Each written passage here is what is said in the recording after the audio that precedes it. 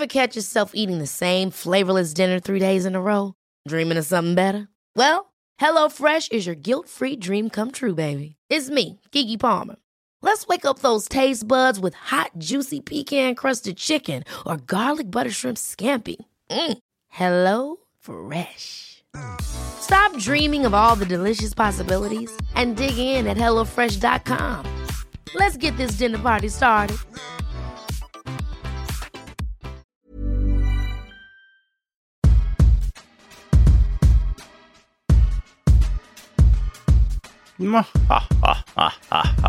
Hello and welcome to Food for Thought, a podcast gabfest in which a multiracial mix of queer writers gather around the table to talk about sex, identity, culture, what we like to read, and who we like to read.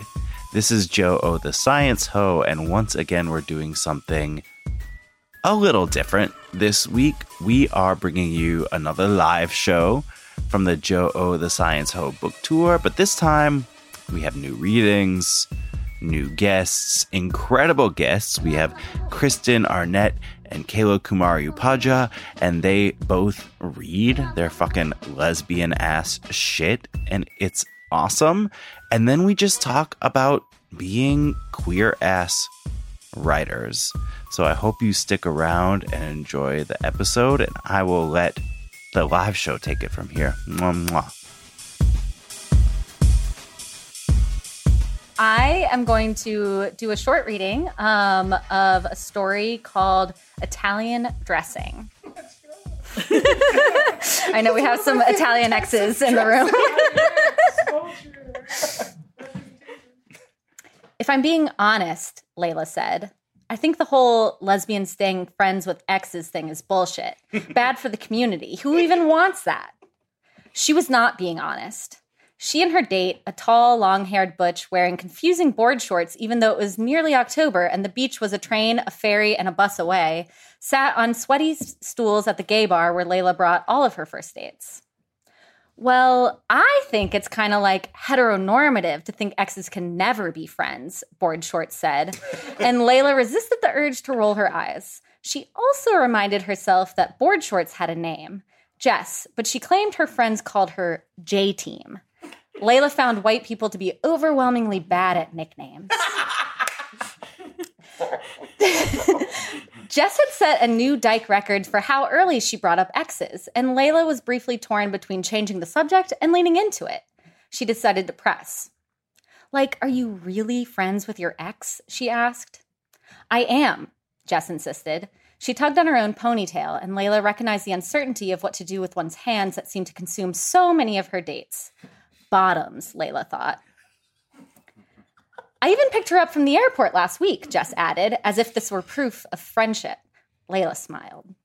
That's relationships shit, Layla said. Friends don't do that for each other. You two are just falling back into old patterns. That's different, doesn't count.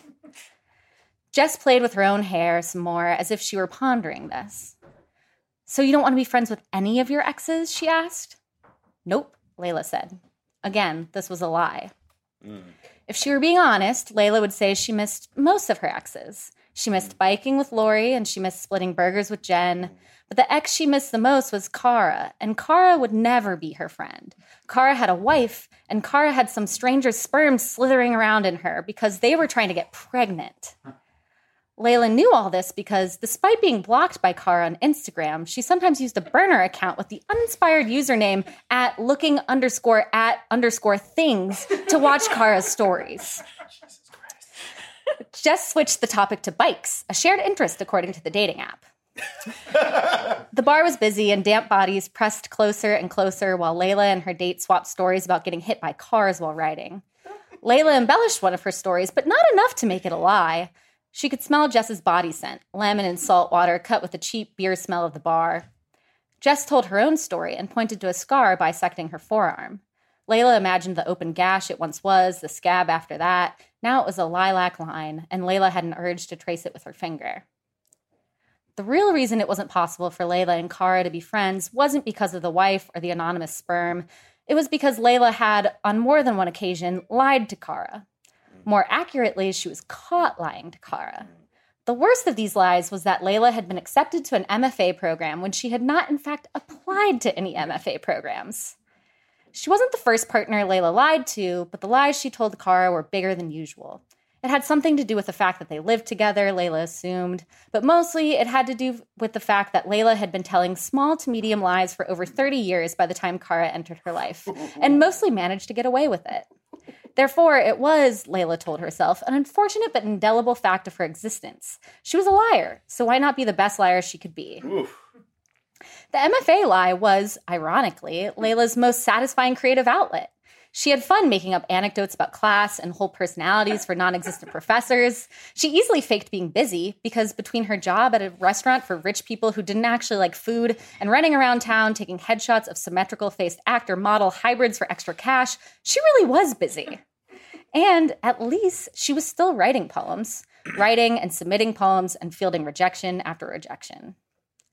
But Kara found out, and Layla couldn't even promise her that she could be better. She could only offer to help Kara pack her things, an offer that was declined. Jess ordered another tequila soda and asked for a water, so Layla did too. If she were being honest, she would tell her date she never ordered water at a bar unless somebody else did first, and then only did so to seem like a human being. It wasn't like Layla thought she was not a human being, but so many supposedly normal human behaviors bored her. Like, why was everyone always talking about hydration? When had swell bottles become a personality trait? Why was there someone who, every time she logged onto Twitter, reminded their followers to drink water? Layla hated drinking water. She hated it so much that the only way she could force herself to drink a normal human amount was to secretly add a tablespoon of Wishbone Italian dressing to her water bottle, which was strategically black so no one could see the oily swirl. The dressing spiked water was another thing she'd kept from Kara, but to be fair, she kept it from everyone. Jess was talking again, and Layla refocused. She knew she was a prolific liar, but she also considered herself a good listener. She liked to go on these dates, get out of her head for a bit. She was good at dates, even if she wasn't good at dating. So you self-identify as a poet, right? Jess asked. And Layla did an actual spit take, spraying the bar with saliva and water that she was, for once, glad did not contain Italian dressing. Sorry, Layla said, still laughing hard and choking a little. That's just a very funny way to word it. Her date blushed. Sorry, I don't know why I said it that way. She lifted her tequila soda as if that explained it. No, it's fine. That's pretty accurate, actually. I do self-identify as a poet. Very cool, her date said. Layla nodded. She was not feeling very cool about identity or poetry as of lately. All those rejections, they sat in the pit of her stomach. A few days ago, she'd thought she'd had a breakthrough. An editor at a journal reached out to solicit work. Layla eagerly sent her a handful of poems, and the editor wrote back instantly to say that they weren't the right fit. She mentioned another poem Layla had published a few years before, asked if she had anything else like that. In that poem, the speaker watches the motions in the empty space, or the speaker watches her immigrant grandmother's hands make samosas and mimics the motions in the empty space in front of her. Layla typed out a response asking what another poem like that meant. Layla's poems tended to be about depression and pussy and linoleum floors and beer that tasted more like an abomination of beer, like beer sucked out of a dirty carpet. Layla kept typing her response to the editor, asking if she meant another poem with an Indian grandmother in it, a poem with generational trauma roiling in its gut, a poem about things that were not depression and pussies, even though it seemed, Layla wrote, perfectly fine for the white dyke poets to write about depression and pussies in this very journal. She did not send the email. I'd love to read something of yours, Jess said. She pulled at the seam of her board shorts, still apparently not knowing what to do with her hands. Layla imagined pulling the board shorts off of her, balling them up, and putting them in her mouth. Maybe later, Layla said. I'll read you a poem. She was, of course, lying. Thank you. Oh, what a perfect start to the trash show we're going to be. You're so goddamn talented. Fuck! Oh my god. Great. I'm going to go next. She's a wonderful writer. I'm going to read just a little excerpt. You don't need to know anything about this. This is a part of a novel I have written called With Teeth. It's my second novel. If you, I guess like a elevator pitch of this book is like 2 lesbian moms and they're a really weird kid and they're kind of shitty moms. Messy gaze is the theme of this evening. Oh. Hey! Swim practice happened every Tuesday and Thursday afternoon, directly after school. That gave Sammy just enough time to pick up her son, stuff a snack into him, and get over to the YMCA pool across town before practice began. Samson sat in the back seat, eating his crackers and cheese while Sammy navigated traffic. According to his coach, Samson was a natural swimmer with a lot of power and great form for someone his age. Sammy had no clue if that was true. She didn't know much of anything about swimming, but she did know it was the first activity her son had ever actually seemed to enjoy. And she'd pushed him for other things, too. He was smart. When he worked hard enough, he could do anything he wanted, and she told him that repeatedly, especially on the rare occasion when he seemed even a tiny bit interested in something. So Sammy was willing to brave the chlorine-scented room, watching him swim for hours on end. The noise was deafening sometimes, all the splashing, the shrill sound of the whistle, all of it echoing off the tile walls, the kids' shouts magnified to shrieks. But none of it mattered. Samson was flourishing there. That was reason enough. Hungry? Sammy asked. Through the rearview mirror, she saw him stacking up his snacks, cheese in one pile, crackers in the other, then eating them methodically. 1 cheese, 1 cracker, 1 sip of juice. 1 cheese, 1 cracker, 1 sip of juice. He didn't answer, but that was fine. Sammy could see he was okay with the cheese today. Sometimes it was trial and error. He did not like cheese that was orange. He did not like cheese that had holes in it. He did not like crackers with seeds or flavorings on them. He did not like orange juice. That was a weird one, not liking orange juice. All kids liked orange juice, didn't they? They lived in Florida, for God's sake. But then Sammy was pickier about food than anyone she knew, so she didn't really have any business questioning her son's preferences. They pulled into the Y parking lot with 15 minutes to spare. It had rained earlier that afternoon, and the sun was sparking diamond bright and the puddles still dotting the pavement. A blue jay sat washing itself in one, flicking water off its wings every few seconds. Sammy rolled down her window to smell the fresh air and watched a procession of moms pull their kids from their cars, carting them into the building. One mom Sammy had gotten friendly with, as friendly as she was used to being with other moms anyway, was Lenore, who had a little girl Samson's age. The 2 kids didn't really hit it off, but Samson didn't really hit it off with anybody. Sammy knew that feeling. It was hard for her to make friends, too. She missed the queer people she'd hung around with when she was single, back when she turned into a gay mom.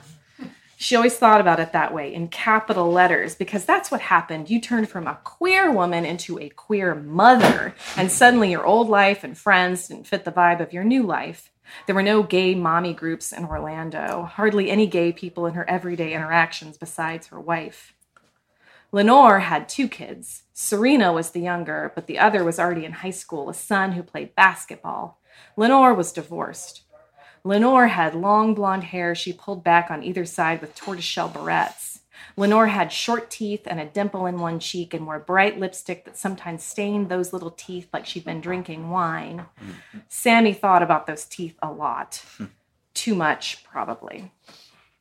Sammy liked the way Lenore talked. She was blunt and aggressive, and she didn't put up with the other moms' attempts at fake chit-chat.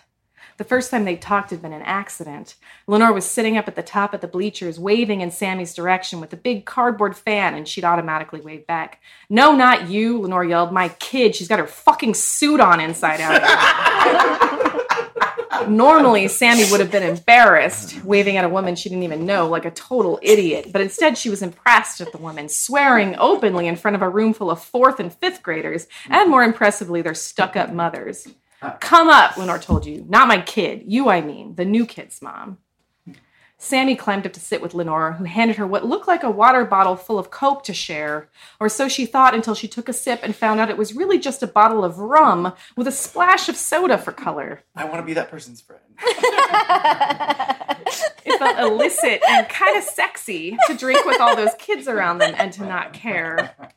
Lenore wore so much lipstick that it rubbed off around the screw top, and every time Sammy took a drink, she tasted that lipstick, and she thought the woman wearing it. This woman she didn't know, who kept leaning in to whisper loudly about all the other moms. There was something nice about it, something unusual, an extra moment that was hers alone. It all felt strangely important somehow, and she wished the moment could have lasted. "Finish your cheese," Sammy said now, watching her son methodically chew every bite.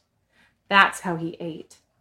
Though her son's brain was still a mystery, there were things about him that she did know. He was whip-smart and a fast learner. He was graceful, with cat-like reflexes. She and Monica both felt like he could have been a dancer, could have done gymnastics. He could catch a ball, skip rope for hours, clap on beat. He walked with confidence, more so than most children his age, regardless of gender. He was neat and tidy, for the most part. More than most boys that age she knew. Or at least she thought she knew. Okay, he wasn't always neat. And he wasn't always graceful or well-behaved. He shouted sometimes, threw fits, shut down altogether. He was normal until he wasn't. Maybe that's how it was with every child. Often there were days Sammy had to remind herself that just because her son acted a certain way, withdrawn or sullen or hostile, didn't mean he'd act that way forever.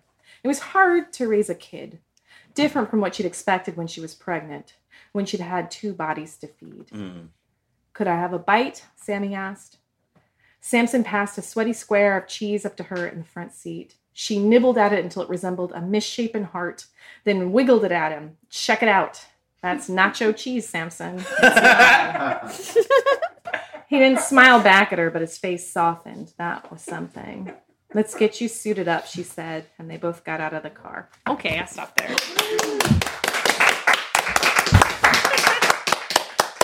I hope you don't, I'm going to be super awkward and stand just because I can't read sitting down.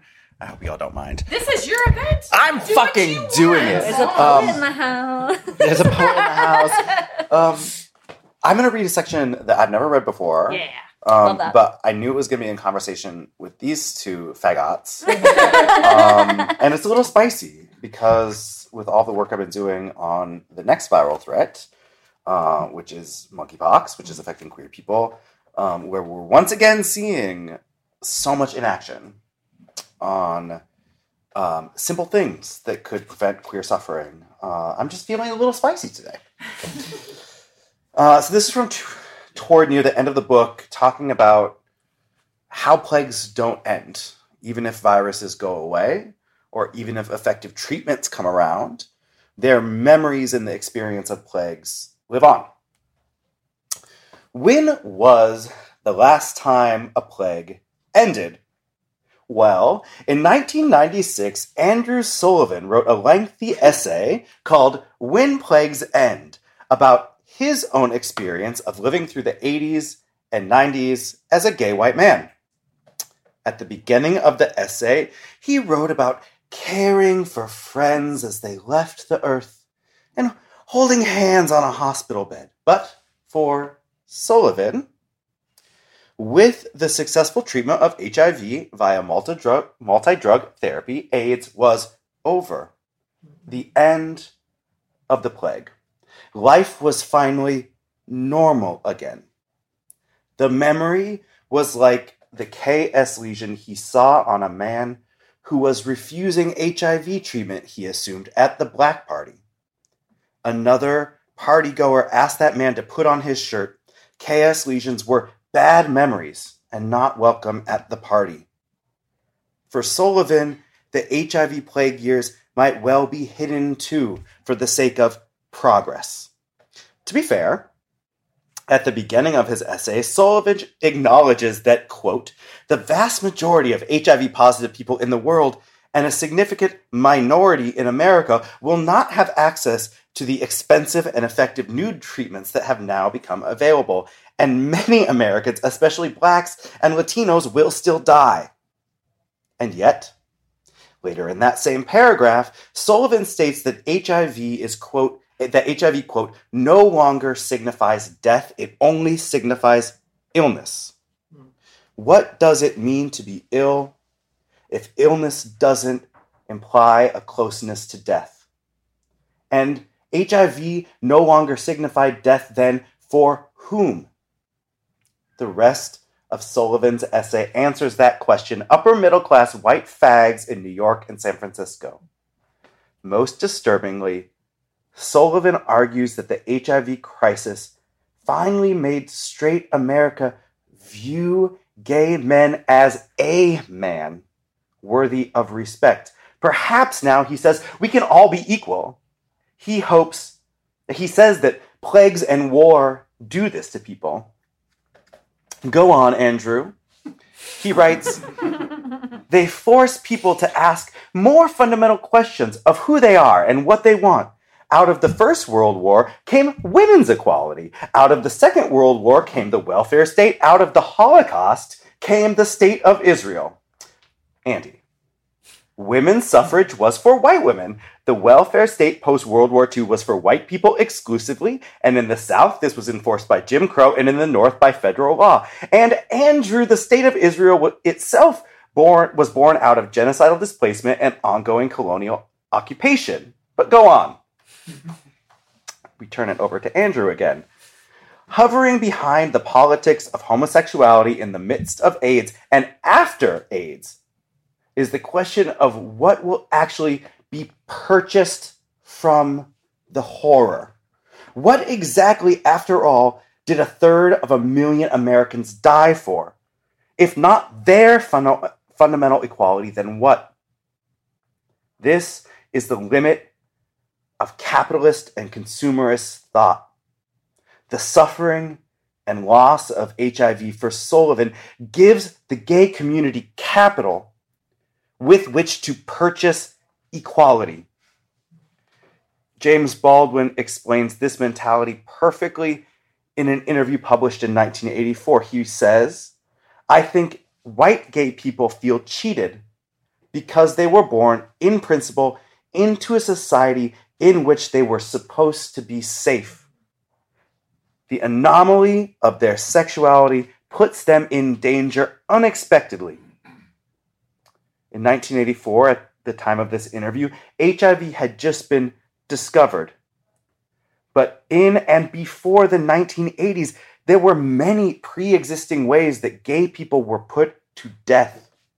Baldwin continues, their reaction, the white gays, seems to me in direct proportion to the sense of feeling cheated of the advantages which accrue to white people in a white society.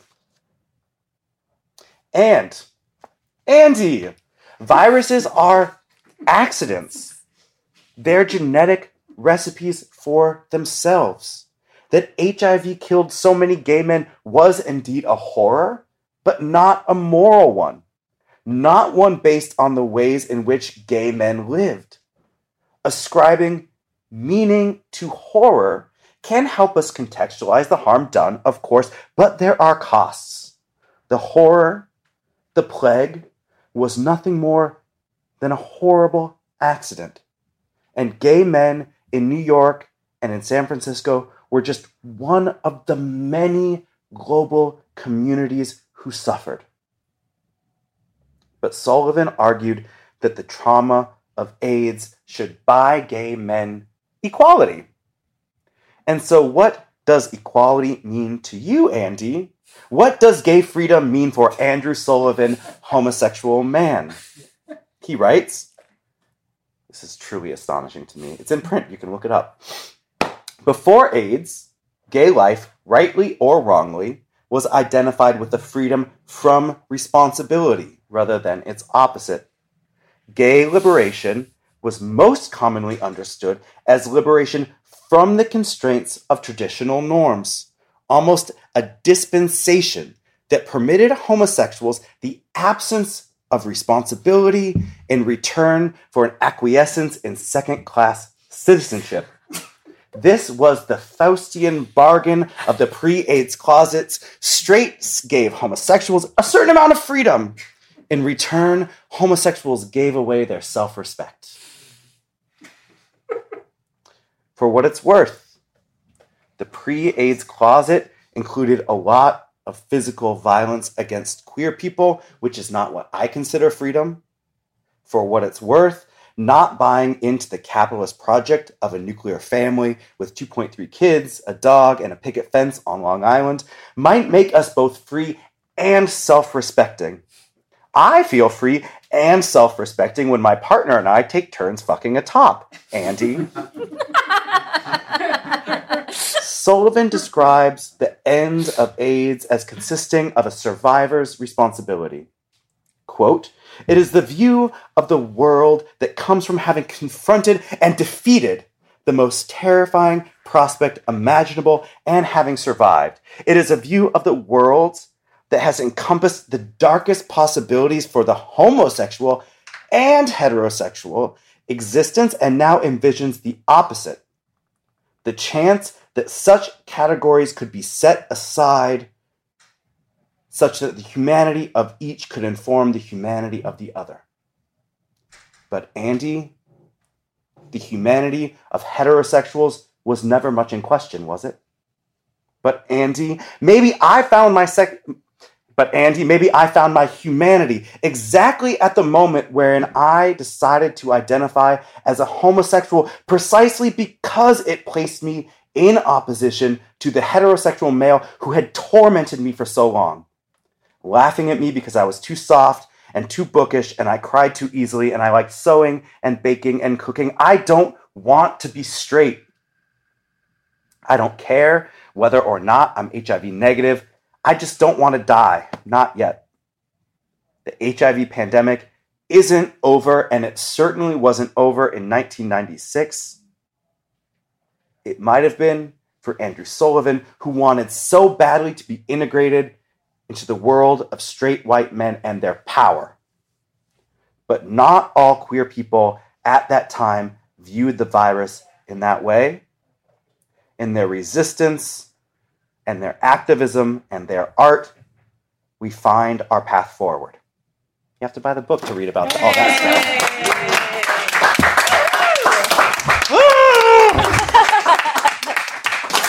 That's as funny as the book gets. Sorry. Okay. I really want to send Andrew Sullivan a copy. You should. Your publisher, not you.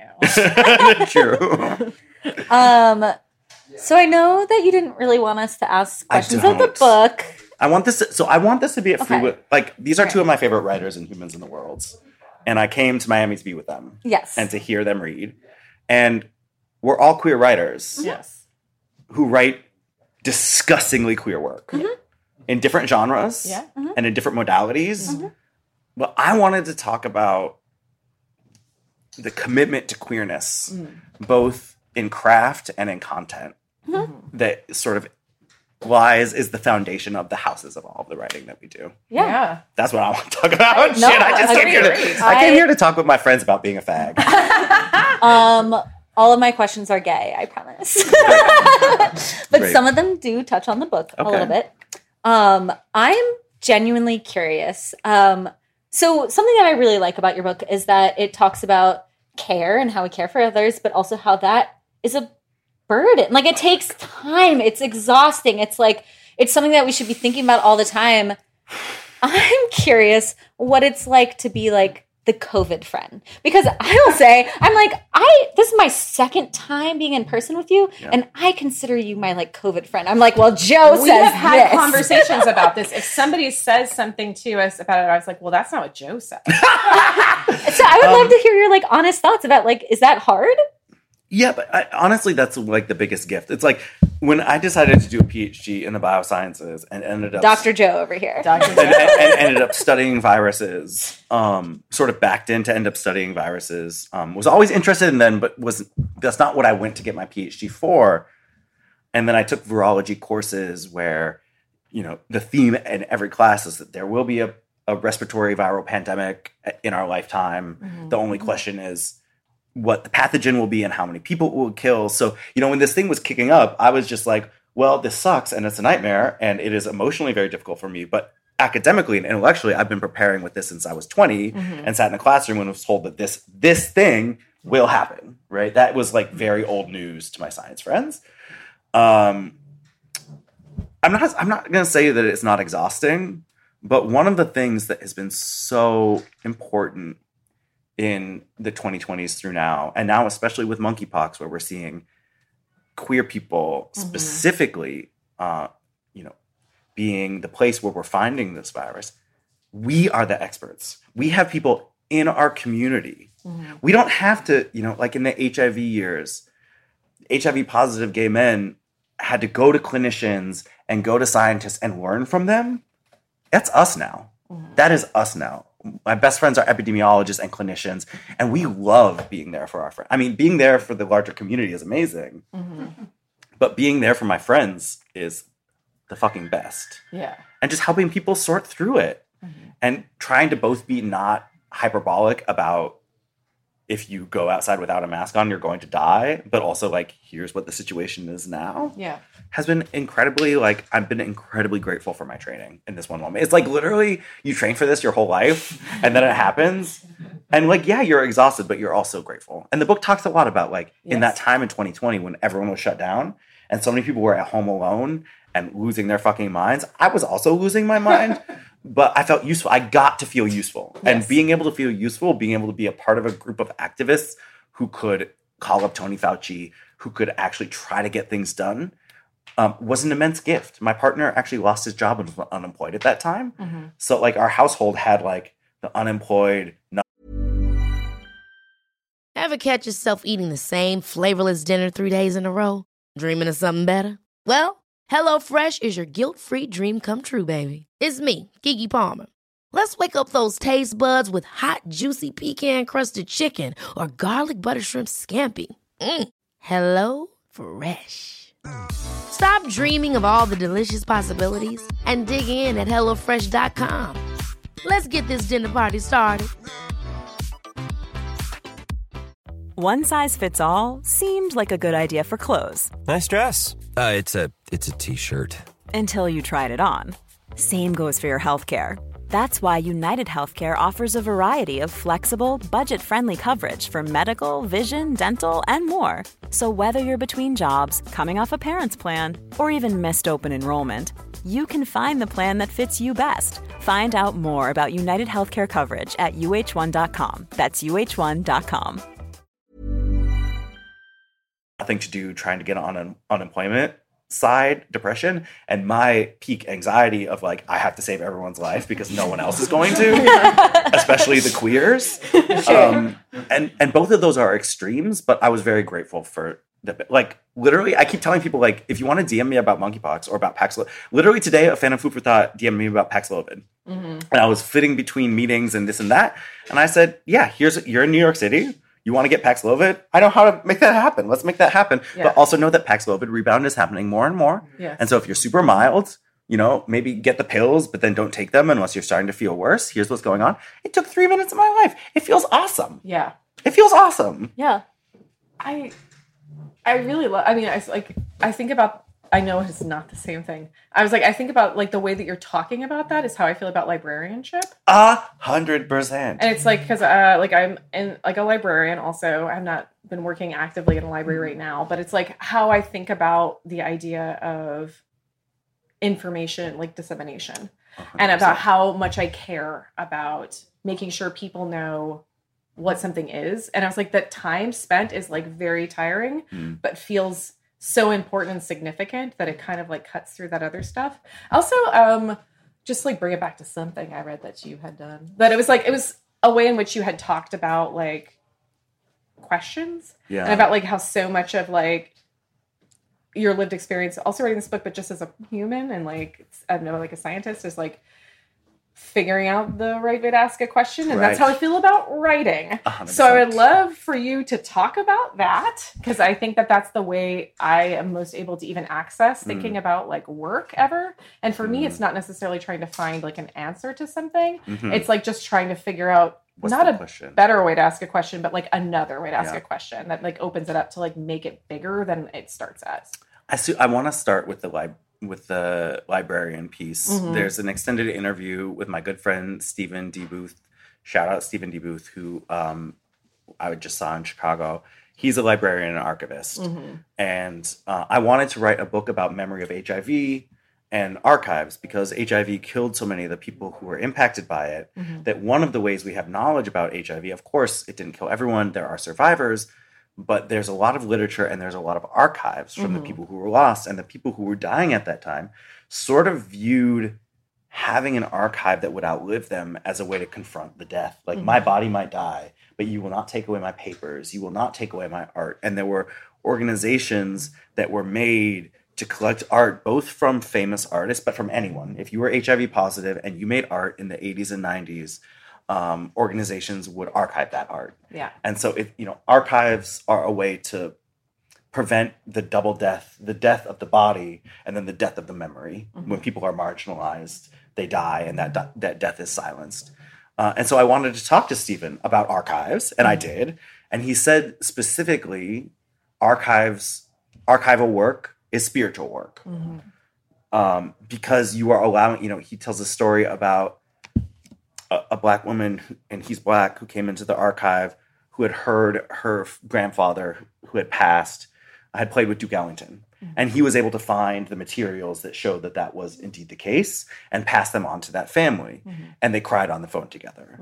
And so that, the routine daily life of an archivist is doing a lot of work, but fundamentally what you're doing is memory making and generation connecting, and it's spiritual. And I feel that way about writing. Yeah. I also feel that way about science.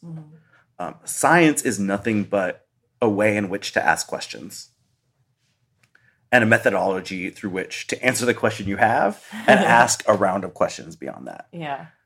And I'm most interested in writing that does that on the page, that starts from a place of unknowing and then of discovery, and then doesn't even land at discovery, but then goes to the next place of what questions does this discovery then ask? Which is why writing is spiritual work and a life's work, because every book you write asks you to write another book because you've asked questions that you couldn't answer in this book, right? And that's why we love it, and that's why it torments us. Yeah. I mean, no, I have a question that's about questions a little bit and curiosity. I promise I also have fun stuff. This is all fun stuff for me. Okay, good. I'm just drinking, talking to my friends about books. Okay, good. Like, this is the best. So something that I noticed just being, so I'm an editor at Autostraddle. I've heard of it. Yes. A queer publication. And a big part of what we do is literally answer advice questions. Like, that's a huge part of the site. And we saw like a significant uptick, like once COVID hit, and people reaching out being like, I've just realized I'm gay. I've just realized I'm queer. I've just realized I'm trans. Right. And also some people that also identified within the LGBTQ community, but also like then were like, I've realized this new thing. Is the virus making us gay? No, that's not my question. It's yes. It's more so like, so something that I love in the book, you touch on the bell hooks quote of like, like, being queer is not who we fuck. That's not what it is. But you also, it's part of it. Because then you also touch on like the erotic is important. Like, and I think so much of your book is about like narratives need to be complex and maybe even contradictory at times. Like sometimes the virus is us, sometimes the virus is not us. It's like, those metaphors, those like literal narratives, like we need to allow for complexity. And like the way that you write about queerness in the book definitely feels that way to me. And so, I don't know, like, so obviously, like, during this time of isolation, a lot of people were, like, not experiencing other people. And I think the common narrative is kind of like we figure out our own identities in relation to other people. But what I saw was that people were maybe figuring out their identities 100%. Not in relation to isolation. Other people. Yeah, not able to date, not able to fuck. Like, it's, so I'm just curious. I have so many thoughts on this. Yeah. First of all, like, to the question of viruses are us and not us, when you're infected with HIV, this is my training, HIV cuts you open and puts itself inside. HIV becomes you. You become it. You die when it dies. It dies when you die. COVID and monkeypox, not the case. These are acute infections. The virus comes in your body, replicates, and leaves. That doesn't mean it leaves you the same because your immune system has a memory of the virus, but the virus does not integrate into who you are at the cellular level. So all of these different, we think about the virus, and a big part of the book is there's no such thing as the virus. There are viruses that interact with our cells and our DNA and our body in different ways, and we need to be precise and particular about what that means at the cellular, at the metaphoric, and at the political level. Capitalism puts us all on a treadmill where the roof over your head depends on you performing a certain amount of acts during the day. It atomizes us. It does not allow a lot of time for introspection or for the making or consumption of art. One of the big things I talk about is that every human should have the right not just to a place to live with a roof over their head, not just to healthcare, but to time in which to consume and make art if they so choose. That should be a human right. That is a part of what it means to be human. When COVID shut many, but not all of us down, right? Because who did COVID not shut down? Many people. But many of us with certain types of jobs where we could work from home, our social lives were shut down. The atomization of late capitalism in a way was reified and increased because we were all in our homes by ourselves. And in other ways, the routines of daily life were broken. And the first novel that I wrote that is never going to be published was about Hurricane Sandy in New York. And the 3-week period of time where essentially there was no work, there was no play, there was nothing. You couldn't get on the subway. There was people were freezing in their apartments. It was dark. What happens when the routines of capitalism break and we have to sit with ourselves? Yeah, no shit, people discovered things. Because you're sitting there at your home and you're like, who am I? Yeah. Who am I? Yeah. Do I like the people I live with? Do I like my friends? Do I trust them? My roommate and I had different ideas of what COVID safety meant. I also was like, this shit is going to hit us hard and it's going to be with us for more than a year. And he was like, ha, ha, ha, you have no idea what you're talking about. So it asks questions of us. And I'm very interested in ruptures in routine. I wish ruptures in routine didn't only come in capitalism because of mass death. Yeah. That's the problem. Yeah. We only rupture our routine when the capital production of that routine becomes secondary to mass death. This is a real light. Sorry. Sorry, everybody. LOLs. The readings were real funny, but... I remember being with Kayla and thinking, I'm from Orlando. I remember thinking COVID became a real thing to me when I realized that Disney World had shut down. But bitch! I was like, they don't shut down for a hurricane. Do you want to know how much money they're losing? I was like, it was so shocking to me to my core as a person who has lived their life of Central Florida. As a person of Central Florida experience. I was like, this is a thing to me where I was like, oh, and I was like, this is and I was like, it's so much was based on this specific kind of capital that runs a lot of specifically Central Florida, theme park and hospitality and tourism and coming in and consumer is such a life, quote unquote, blood of how Central Florida functions. And I remember being like, I don't know what this means for people.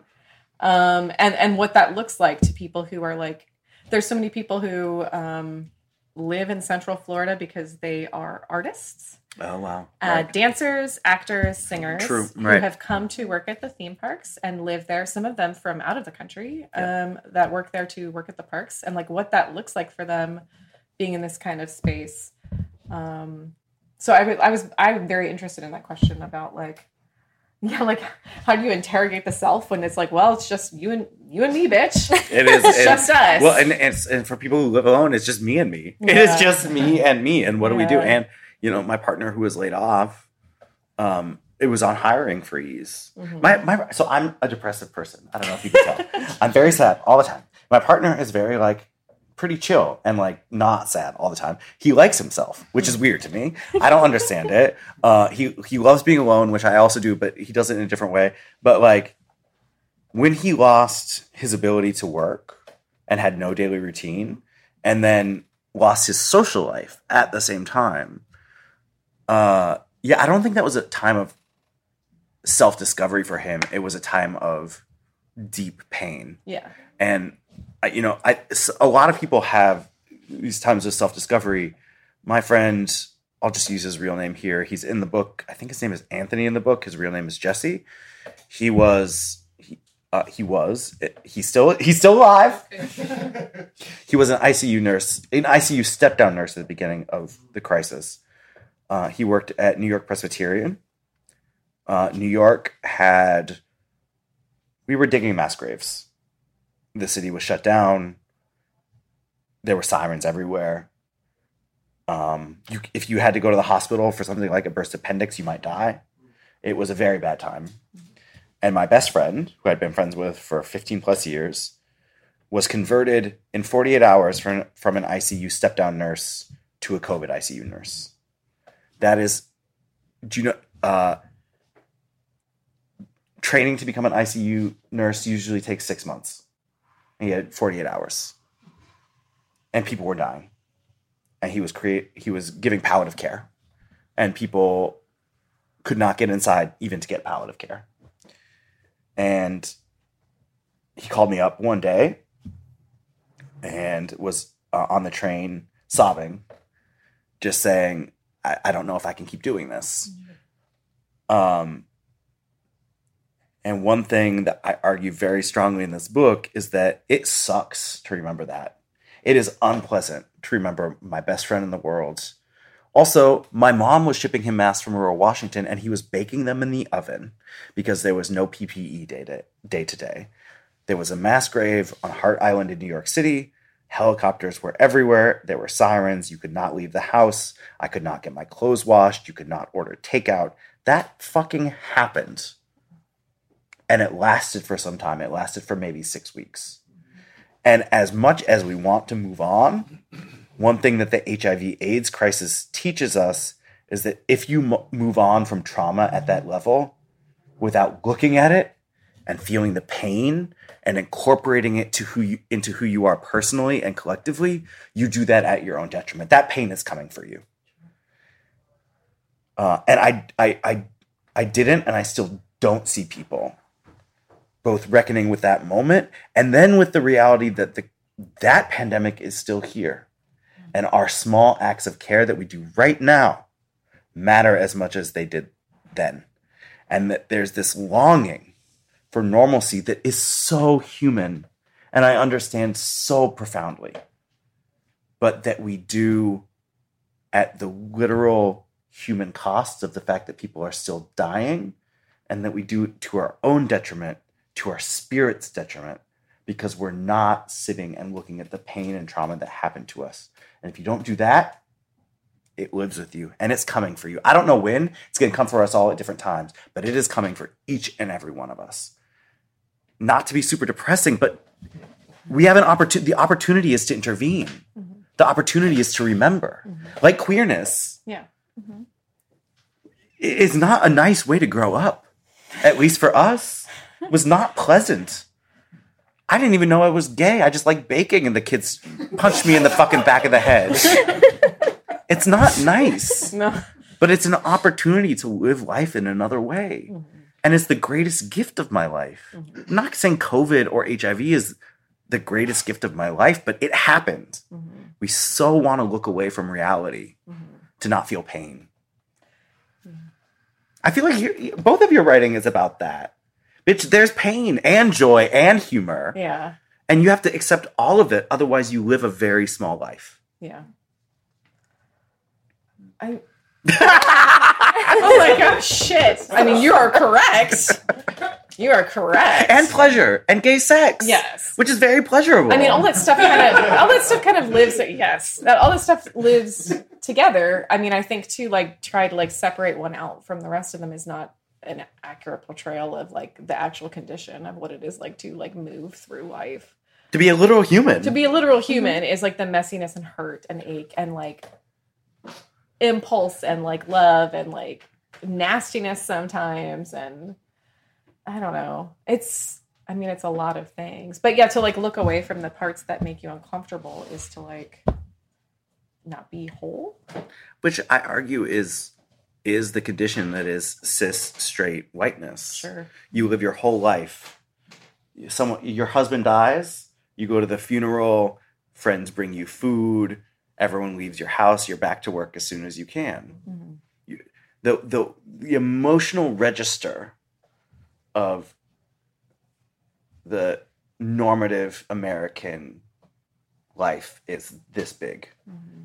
And all of our lives will include illness and grief. The first time I felt real grief, and I felt like I couldn't go to work, and I felt it in my body, I was like, no one told me about this. And if I was a kid and someone told me about that, that would have sucked, but it would be much better in the long run. Because when it happens as an adult and you feel grief, you're like, oh, this is that. But I was like, what is this? Mm-hmm. What is this? Yeah. And that's not a nice way to move through the world. Also a way in which it's like you're supposed to not share that with other people. 100%. You're dramatic if you share it. Yeah. And it's like, oh, you're going to like put some of that on another person, and it's going to be a way in which they have to like hold a burden. Right. Because it feels like a burden to have grief. Right. It is a burden. Yeah. It's horrible. It should be a burden. That is the thing. It literally is. Yeah. But we all will feel that at some point. Not all the time. And the grief doesn't last forever. I also would say that like grief and like, like we were saying, like grief and like humor and like all kinds of things sit together at the same time. Like those things don't come, they're not disparate kinds of things. Like they sit simultaneously. I have a new tattoo. It's from an Anne Carson essay. Oh my goodness. It's from the essay on threat, which is available on YouTube. You know it, I think. The essay is essentially about someone who likes to control their whole life and understand everything scientifically. And then a death happens and they're forced to deal with grief. And what they say is grief is big, grief is small, grief is forever, grief is in the moment. Mm-hmm. It comes in waves. And usually when it comes, it's paired with something deeply humorous, which we're not willing to even admit to ourselves. Mm-hmm. And she says, we want to believe that other creatures grieve the same way we do, but we have no evidence of that. Mm-hmm. It's a singular feeling. I think of I never know how to pronounce his last name, Max Revito, the poet who died of cancer very young. Mm-hmm. And he published a last interview where he said, there's nothing funnier than death. I'm dying of cancer, and I look like a cartoon. I'm shitting violently, and I'm vomiting at the same time. My head is between my legs, and there's liquid coming out of every hole that I have. And it is like, that is a child's cartoon. And he said I had to laugh. I had to laugh. How can you not laugh being in this position as your body disintegrates? But we're not meant to acknowledge the humanness of that. And we all end up in that place. Mm-hmm. My book is a lot about illness and viruses as facts of life. We want to keep the virus out there and us in here. Illness out there and wellness in here. But the only fact we all have is that we all have viruses in us already. Yeah. We'll get ill, then well again, and then ill again and well again. Mm-hmm. And what's waiting for us all is fundamentally death. Yeah. And the American psyche cannot acknowledge that reality. And when you live with the psyche divorced from reality, you will only harm yourself and others. Mm. This like perforation of like the perfect human envelope. And you have to be perfect at all times. Yes. I want to hear about, before we end. Yes. Your next Wait, I have zombie movie questions. Let's do zombie real fast. Zombie They're movie like questions. And rapid fire. I love. Like we're gonna end on a different. You wrote a book about viruses, and you do you touch on zombie narratives I do. In the book because how can you not? How can you not? So I have some rapid fire questions. I get very mad at Will Smith for being a virologist. Okay, that's my first question. And actually, having six-pack abs. How dare you, Will Smith? You're setting us all up for failure. So yeah, you say in your book that I Am Legend is a bad movie. Would you like to issue a retraction? As much as I love jump scares, and as much as I love it's airborne, it's a good movie, and helicopter explosions. As much as I love dogs, as you all know, yes, that is a pretty brutal dog scene, one of the worst. So that is a time when that bad movie is good. So even I'm queering the fact that bad movies can have good moments in them. You're emotionally attached to the dog. There's zombie dogs. It's a whole moment. No, that's a really bad movie. It's so bad. We can agree to disagree. What is your favorite zombie movie? You know, I don't have one. Okay, so that was actually my next question. It's like, do you hate zombie movies? I tend to hate zombie movies and movies about viruses. What do they get wrong the most often? Or the most extreme? Everything. So Yeah. Contagion actually took a lot Love of... Contagion. Well, Gwyneth Paltrow... She should die in the first 5 minutes of every movie. Would you like to issue a retraction? Because my whole ass bisexual has been in love with Gwyneth Paltrow since Emma and her cheekbones, and I still want her bisexual. to top. I'm not. I do not want anything to do with goop. But if she put on a crystal egg dildo and topped me into oblivion until my body is ground beef and made into a Jacques Pepin style burger, that is how I want to go. This is the most incredible way to round this out. Contagion took very strong pains to be scientifically accurate, and it is actually very, very good. It's a fine movie. I don't know. I loved Outbreak. In the 90s. Again, very scientifically inaccurate, and also my current brain would be like, there's a lot of racism happening in this that I don't love. My 1995 brain was like, oh, these Army scientists are so badass with their suits and they're yellow and it's airborne and there's a spike change. And anyway, they're all bad. Actually, agree to disagree. The less serious they are, the better I can allow them to be. I love NCIS, which they're like, I'm going to do a centrifuge. And then they push a button and it's done. And like, I work with centrifuges every day. And I'm just like, but the stakes are so low. Who fucking cares? NCIS is bad. If a zombie movie were to be made about our current moment and you were the star virologist in it, who would play you? It would be Dustin Hoffman. And the lesions would all be internal anal lesions. Sure. Yeah. And I would go around probing holes. Wow. Which is You're so ready for that. Well, because I mean that's literally what's happening right now with monkeypox. It's like literally chickpea-sized lesions inside of friends' buttholes. So, yeah. Well, on that note. I will say around zombie movies, the thing that I talk about in the book that I find fascinating is that the book I Am Legend was, in the book I Am Legend, the pathogen was a bacterium. And then antibiotics were invented. And so because antibiotics treat bacteria, the virus has to stand in for the pathogen we don't understand. So there's a metaphorical power to the virus that is the thing that can tell you that is unknowable to science. And it just shows you how those things shift over time and with additional biomedical infrastructure. That when antibiotics come around, the thing that was unknowable, which is, syphilis, literally renders your brain crazy, right? It eats away at different parts of your brain. Different people go crazy in different ways. Syphilis was the zombie-making thing then. We figure out how to treat syphilis, and it becomes rabies. It becomes the virus, right?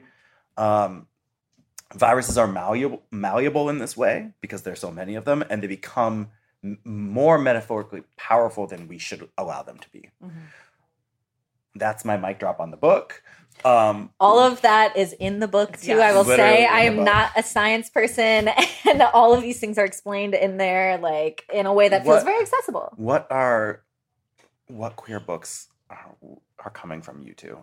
One to one. I want to know the what are you writing now that you're like, this is the faggot shit that is going to be world. I think Kayla, I would be interested to hear. Kayla is writing a lot of very cool stuff. I mean, I live with her, so it's like I get to hear her stuff all the time. Yeah. I have Helen House coming out in October, and it is like a gay ghost story.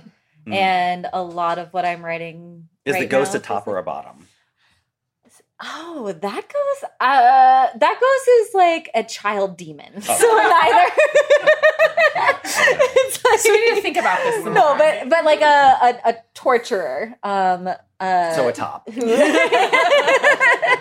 Who tortures people in their dreams. But then I'm also working on another project right now that's like a girl, or she's an adult woman now, but her like middle school best friend turned like kind of bully ex-best friend who died when they were in middle school comes back to haunt her. Is she a top? She's a top. Fuck yeah, she is. For sure. But yeah, so just writing a lot of like gay ghost stories. I don't know what that's about, but for your research. Whomstamus hasn't been haunted by a gay. Exactly. You can download these videos. They are a tax write-off for you. There's a porn series called Booty Bandit. Does anyone know of this? Where there's a bottom in bed and he's like super horny and a ghost comes and fucks him, and then after the bottom comes, the ghost like disappears again. Very hot. That sounds like exactly what I'm trying to do. I love how you using this as a tax write-off. That's amazing. Booty Bandit. Booty Bandit. All right. Well, I love that. Oh my God. I don't know. I think this is a really interesting question because I've been like trying to like reanalyze like what I think about right now and what I'm trying to write about. And like maybe one of the things is that I don't know. It's like trying to maybe consider the ways in which as a top. Okay, advertise much. She read the room and she said, "This is 90% bottoms, and I'm going to just put my services out there." I don't know. I was just like thinking a lot about like the ways in which we perform kinds of queerness, and like the expectation of like a kind of way to behave, and like if you're this kind of person that wants to like have this kind of sex and be this kind of person, then you need to be like perceived in a kind of way. And I'm interested in thinking about that right now, maybe in like the fiction I'm thinking about. That sounds amazing. That's why I snort Viagra before every time I have to talk. I just want to be able to be perceived as a person who is going to get the job done. This was delightful. We are trash humans.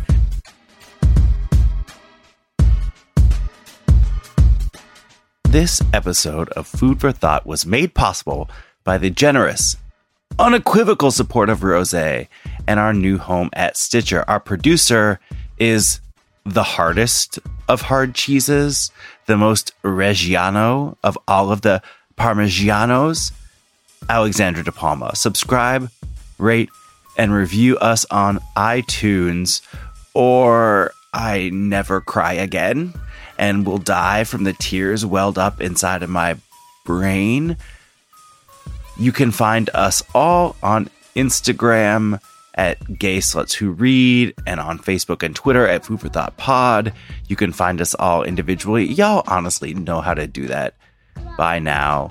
And as always, send your questions, thoughts, spelled how, concerns, and dick pics to thoughts@foodforthoughtpodcast.com. As always, that's food, the number 4, and thought spelled how? Spell it with me, babies.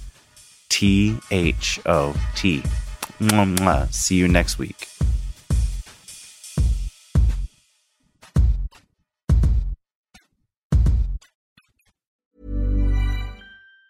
Planning for your next trip? Elevate your travel style with Quince. Quince has all the jet-setting essentials you'll want for your next getaway, like European linen, premium luggage options, buttery soft Italian leather bags, and so much more. And it's all priced at 50 to 80% less than similar brands. Plus, Quince only works with factories that use safe and ethical manufacturing practices. Pack your bags with high-quality essentials you'll be wearing for vacations to come with Quince. Go to quince.com/trip for free shipping and 365-day returns.